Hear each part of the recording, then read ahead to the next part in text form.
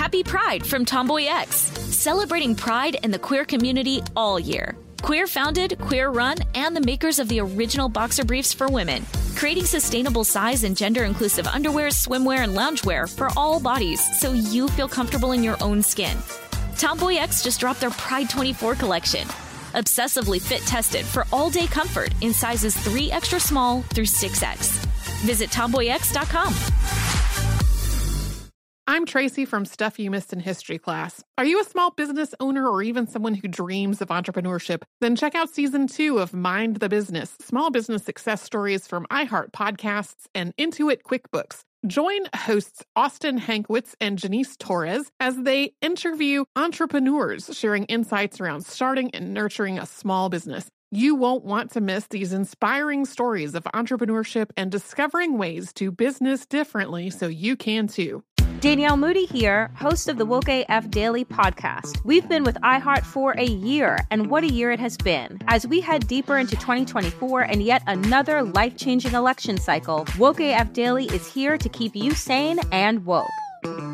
Make Woke AF Daily your podcast destination for 2024 election news and analysis. Listen to Woke AF Daily Season 5 on the iHeartRadio app, Apple Podcasts, or wherever you get your podcasts. I'm Jordan Gonsalves, and I'm a journalist. Join me on my new podcast, But We Loved, where queer elders recount the amazing history they've lived through. In the middle of Wall Street, they stopped traffic. They were doing a die-in. Healthcare is a right! Healthcare is a right! And in the process, share little gems of wisdom for the next generation. The key is to understanding yourself, learning to love and embrace yourself. You can listen to But We Loved on the iHeartRadio app, Apple Podcasts, or wherever you get your podcasts.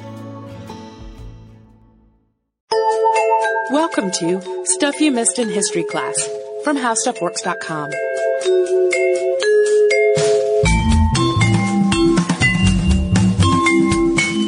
Hello and welcome to the podcast. I'm Tracy V. Wilson. And I'm Holly Fry. And as I think everyone knows at this point, recently news broke that there is confirmed forensic evidence of cannibalism at Jamestown. Indeed. Lots of people wrote us to make sure we had heard the news. Everyone.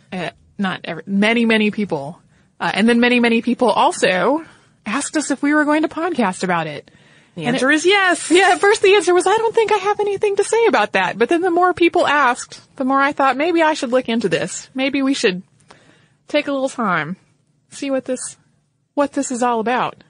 So we did. Yeah. And that's what we're talking about today. Yeah, so we'll give you a little background on Jamestown and kind of how it came to be that they found themselves in a position where cannibalism was the option that they were going to need to engage. Right.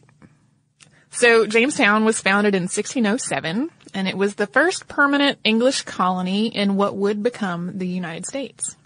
The Virginia Company got a charter from James I to establish a colony in the Chesapeake area, and this was actually a for-profit venture. The goal there was to find gold, to raise silkworms, and to find a water route to Asia.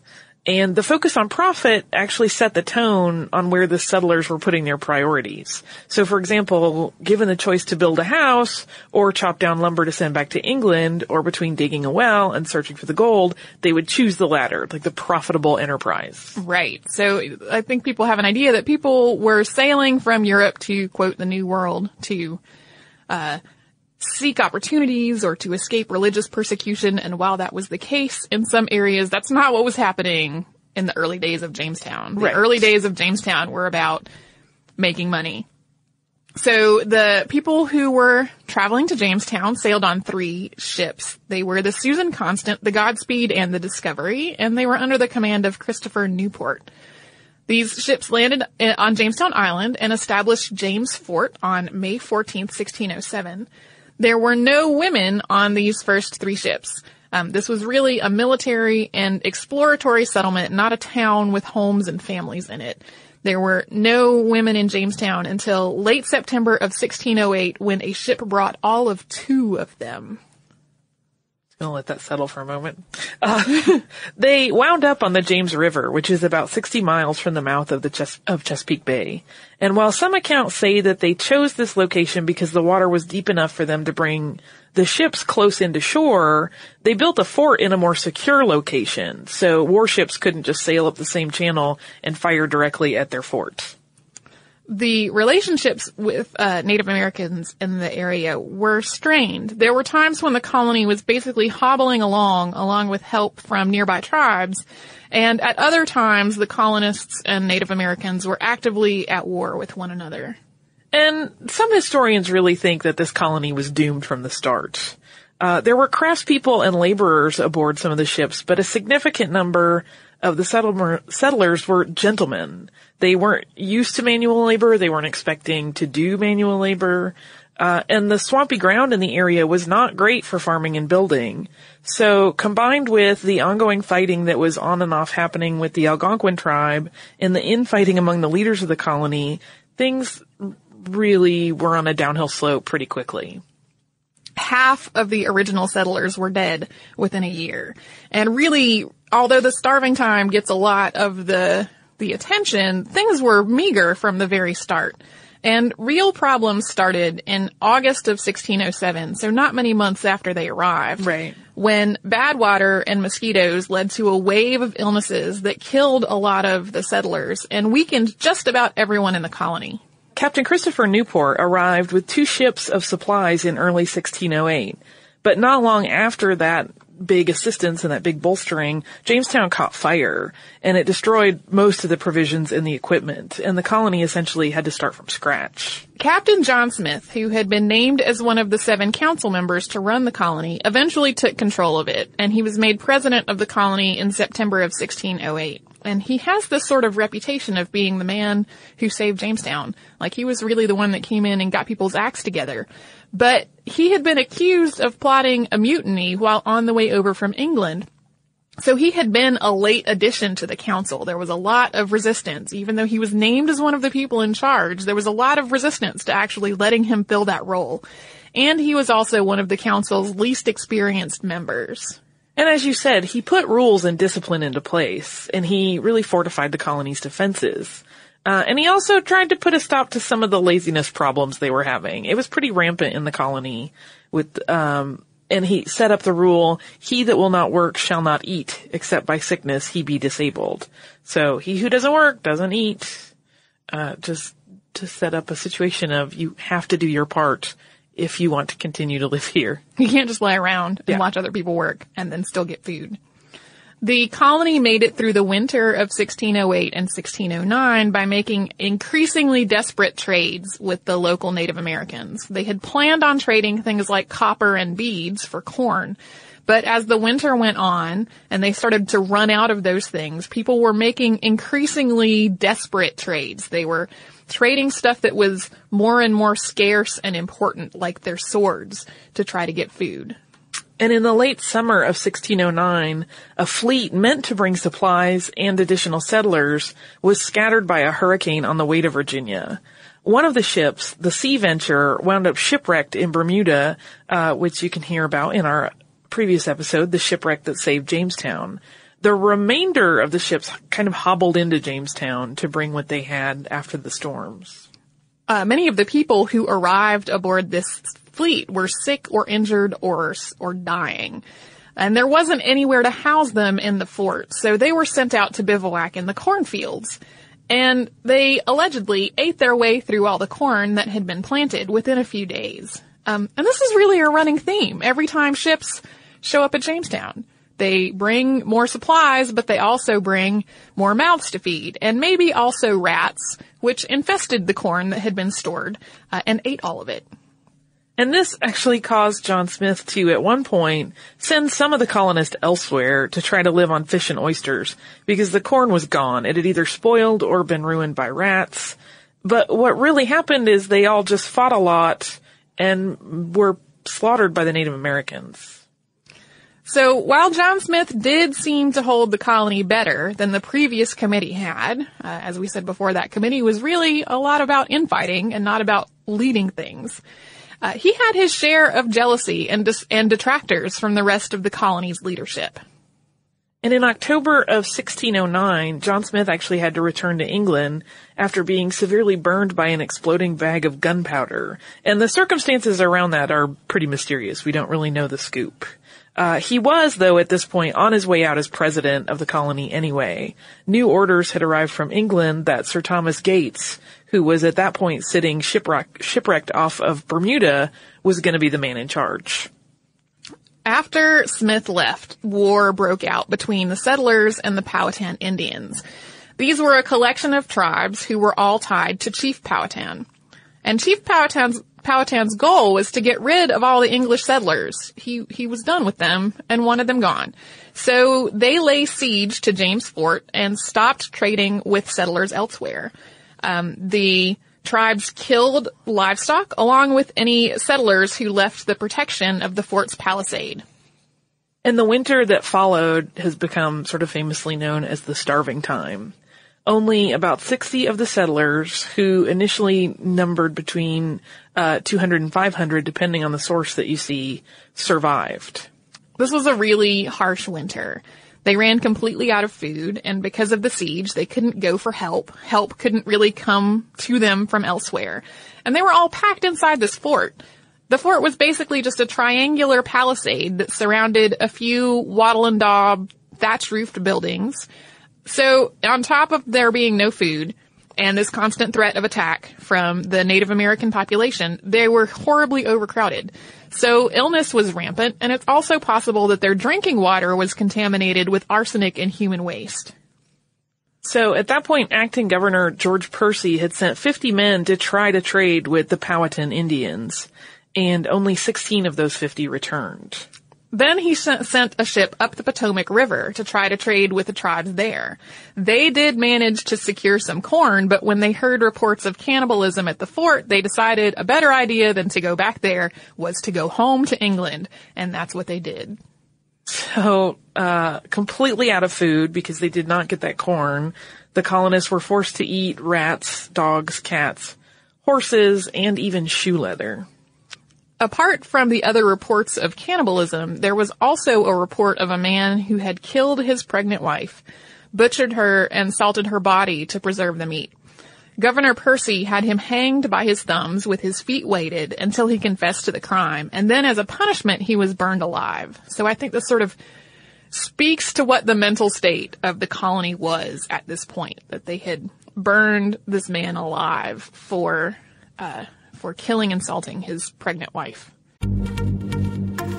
Happy Pride from Tomboy X, celebrating pride in the queer community all year. Queer founded, queer run, and the makers of the original boxer briefs for women, creating sustainable size and gender inclusive underwear, swimwear, and loungewear for all bodies so you feel comfortable in your own skin. Tomboy X just dropped their Pride 24 collection. Obsessively fit tested for all day comfort in sizes 3 extra small through 6X. Visit tomboyx.com.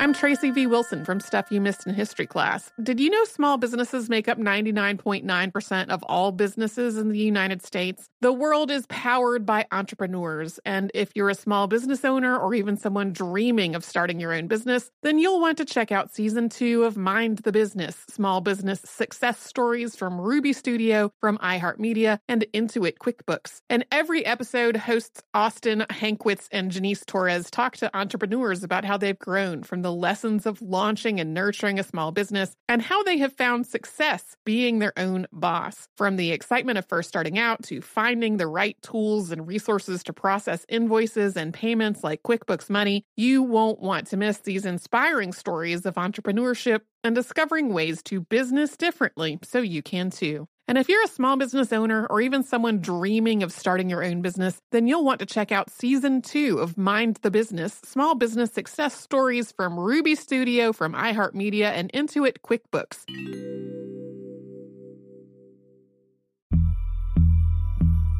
As important as choosing the right destination when traveling is choosing the right travel partner. Eugene Fodor. Gene, возбудит. Much of the joy you will find on the road comes from the person you share it with. So you write the books, Gene, and Vlastar runs the business. I understand now. It is a wise man marries a wiser woman. But be careful and choose your travel partner well, because the worst trips result when two partners have two different agendas. Get down! I'm not stupid, Jean. Something is going on, and it's high time you tell me the truth. Freeze, Americano! Jean, run! So travel before it's too late. Your money will return, your time won't, and we're all too quickly approaching that final destination. Listen to Fodor's Guide to Espionage on the iHeartRadio app, Apple Podcasts, or wherever you get your podcasts. Something that makes me crazy is when people say, well, I had this career before, but it was a waste. And that's where the perspective shift comes, that it's not a waste, that everything you've done has built you to where you are now. This is She Pivots, the podcast where we explore the inspiring pivots women have made and dig deeper into the personal reasons behind them. Join me, Emily Tish Sussman, every Wednesday on She Pivots as I sit down with inspiring women like Misty Copeland, Brooke Shields, Vanessa Hudgens, and so many more. We dive into how these women made their pivot and their mindset shifts that happened as a result. It's a podcast about women, their stories, and how their pivot became their success. Listen to She Pivots on the iHeartRadio app, Apple Podcasts, or wherever you get your podcasts. And Percy himself, 16 years later, wrote about people digging up bodies to eat them or licking up the blood from their, quote, their weak fellows. So it was an extremely desperate situation. I think it would be hard for most people to really imagine living through something like that. Right. And so the news reports that started making their way around in the spring of 2013 weren't really about a new theory about how the colonists made it through that winter. It's more about actual forensic proof of what people already suspected or maybe just took for granted. And the proof actually came from work that was being done at the Smithsonian. So Preservation Virginia found the skeleton, and forensic anthropologist Douglas Owsley analyzed the remains. And the study was a joint effort among the Smithsonian, Colonial Williamsburg, and Preservation Virginia, which is a nonprofit that is dedicated to historic preservation. The bones are a tibia, which is a leg bone, and part of a human skull. And they were found in a 17th century pile of refuse in July of 2012. This garbage pile was inside a cellar inside of James Fort, which was being excavated for an archaeological study. The cellar was filled in hundreds of years ago, probably during the efforts to clean up and rebuild the colony, which were started by a new governor, Thomas West, in 1610, after the starving time was over. And also in the pile were the bones of butchered animals. They found other partial human remains in the same area, but these particular remains that we're talking about had obvious damage that called for a closer investigation. They were also in the cellar under a layer of newer artifacts. So you can kind of imagine that there was this cellar. People had been throwing butchered animals into it. At some point, the structure above it had broken down and collapsed, and it became sort of a convenient place for people to just throw their trash. So there are whole layers of more recent artifacts over these bones. There's strata in there. Yeah. And the bones in question are a girl's bones, estimated to be about age 14. And they can tell this from both the bones themselves and the condition of her teeth. So she had wisdom teeth and partially developed roots for them, but they hadn't yet broken through. And the growth plates in her tibia had started to close, which happens around in your early teen years. And they determined her sex by the shape of her skull.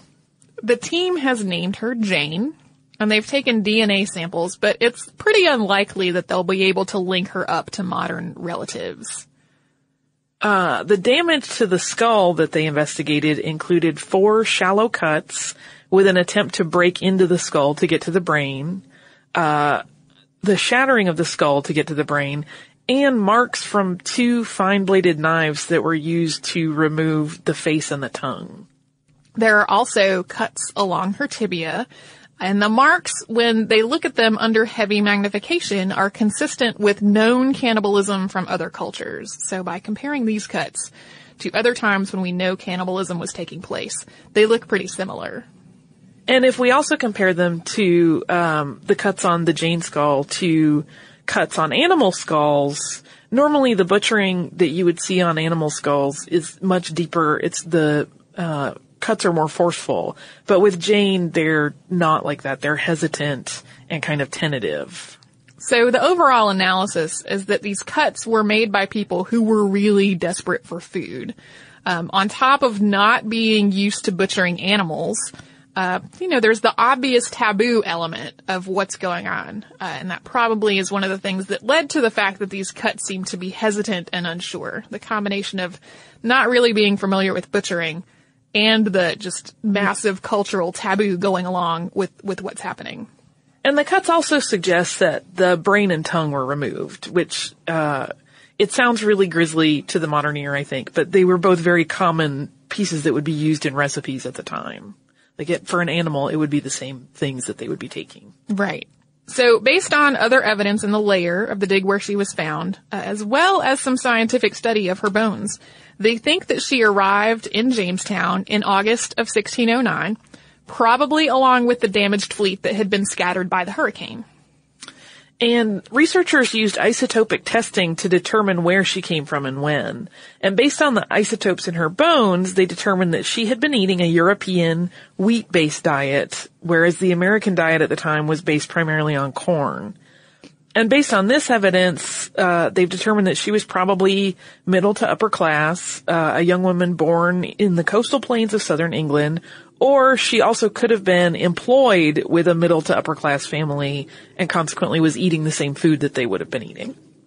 The team used CT scans of all the pieces of her skull to make a model of what the whole skull would have looked like before it was damaged. Then a forensic sculptor created a reconstruction of what she actually would have looked like. What's not known in all of this is how she actually died.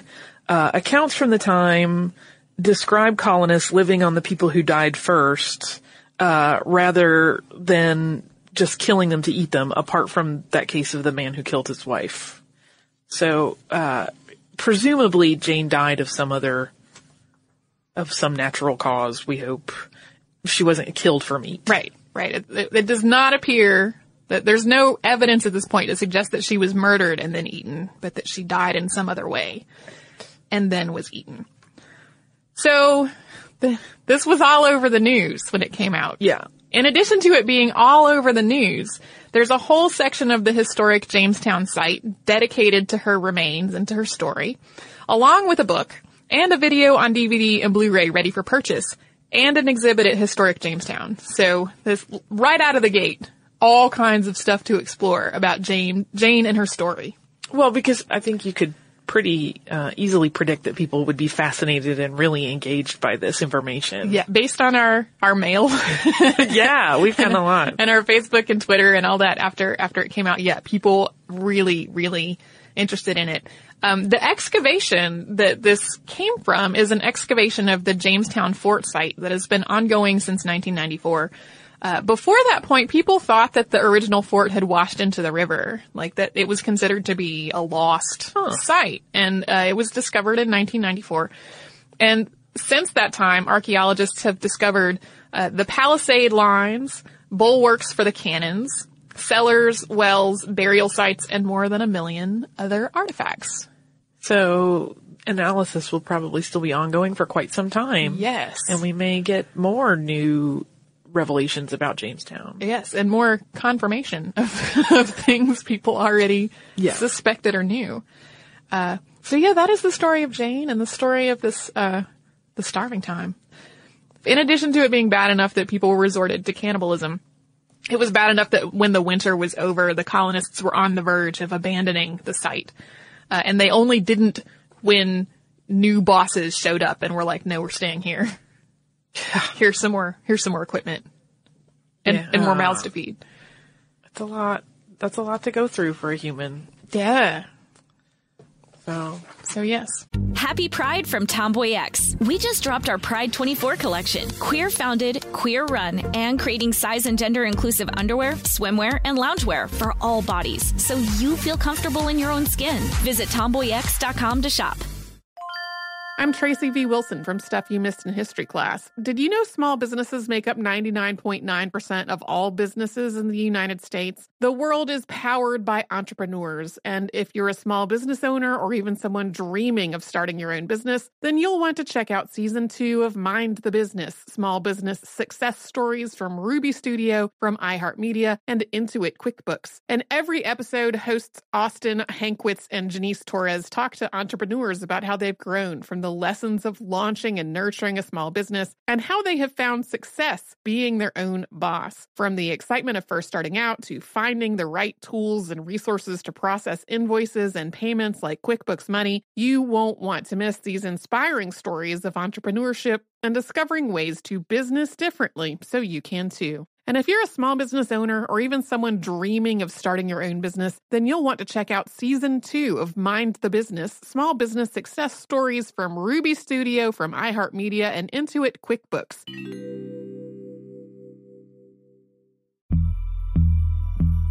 As important as choosing the right destination when traveling is choosing the right travel partner. Eugene Fodor. Gene, возбудит. Much of the joy you will find on the road comes from the person you share it with. So you write the books, Jean, and Vlastar runs the business.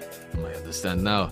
Tis a wise man marries a wiser woman. But be careful and choose your travel partner well, because the worst trips result when two partners have two different agendas. Get down! I'm not stupid, Gene. Something is going on, and it's high time you tell me the truth. Freeze, Americano. Gene, run! So travel before it's too late. Your money will return, your time won't, and we're all too quickly approaching that final destination. Listen to Fodor's Guide to Espionage on the iHeartRadio app, Apple Podcasts, or wherever you get your podcasts. Something that makes me crazy is when people say, well, I had this career before, but it was a waste. And that's where the perspective shift comes, that it's not a waste, that everything you've done has built you to where you are now. This is She Pivots, the podcast where we explore the inspiring pivots women have made and dig deeper into the personal reasons behind them. Join me, Emily Tish Sussman, every Wednesday on She Pivots as I sit down with inspiring women like Misty Copeland, Brooke Shields, Vanessa Hudgens, and so many more. We dive into how these women made their pivot and their mindset shifts that happened as a result. It's a podcast about women, their stories, and how their pivot became their success. Listen to She Pivots on the iHeartRadio app, Apple Podcasts, or wherever you get your podcasts. And if I'm not mistaken, you also have listener mail. I have 2 listener mails. These are both about our recent episode, The Princess Who Swallowed the Glass Piano. The first is from Laurie. Laurie says, I listened to your podcast about the lady who thought she swallowed a glass piano and thought it was fascinating.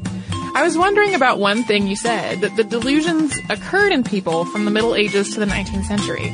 Did people just stop getting this particular delusion for some reason? Can a kind of mental illness just die off? Or do doctors call it something else today? I really enjoy your podcast and will continue to work my way through the archive. So thank you, Laurie. The answer to this question is that around the 19th century, psychologists and psychiatrists started changing the way that they classified mental disorders.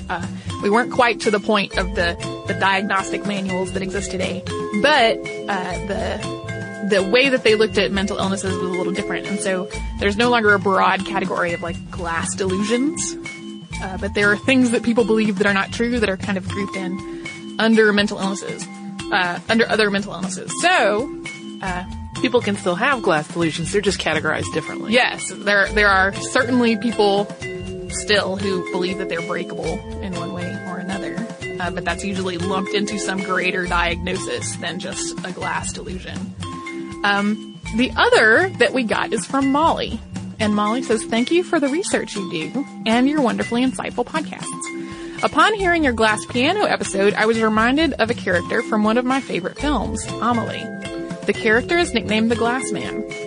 I had never questioned his history, but your story shed light on his reclusiveness and his relationship with Amelie, a woman who received no physical affection in her childhood. After feeling that I had exhausted the secrets and stories of these characters, you renewed my interest in them. Thank you for teaching me and helping me make this connection and many others. First of all, thank you, Molly, for writing. I love that movie. I do too. It's a big favorite at our house. Yeah, it's one of my favorite movies ever. And I have always viewed him as having a real condition that does exist called FOP, which is a disease where your bones don't solidify correctly. And so your bones are really fragile and breakable. And it's the same thing that Samuel L. Jackson's character has in Unbreakable. And so I've always thought of that as a real thing. But reading it as maybe something that's all in his head, it adds a fun layer to that movie. I need to go rewatch it now and think of it that way instead of thinking it as like a real, actual condition that he is affected by. Yeah. So thank you very much, Molly. And thank you also, Laurie. If you would like to write to us about this or anything else, you can. We are at historypodcast@discovery.com. We're also on Facebook at facebook.com/historyclassstuff and on Twitter at missedinhistory. You can find our Tumblr at missedinhistory.tumblr.com. Plus, we are on Pinterest. If you would like to learn more about the grisly subject matter of today's episode, you can go to our website, put the word cannibalism in the search bar, and you will find how cannibalism works. You can do all that and a whole lot more at our website, which is howstuffworks.com. For more on this and thousands of other topics, visit howstuffworks.com.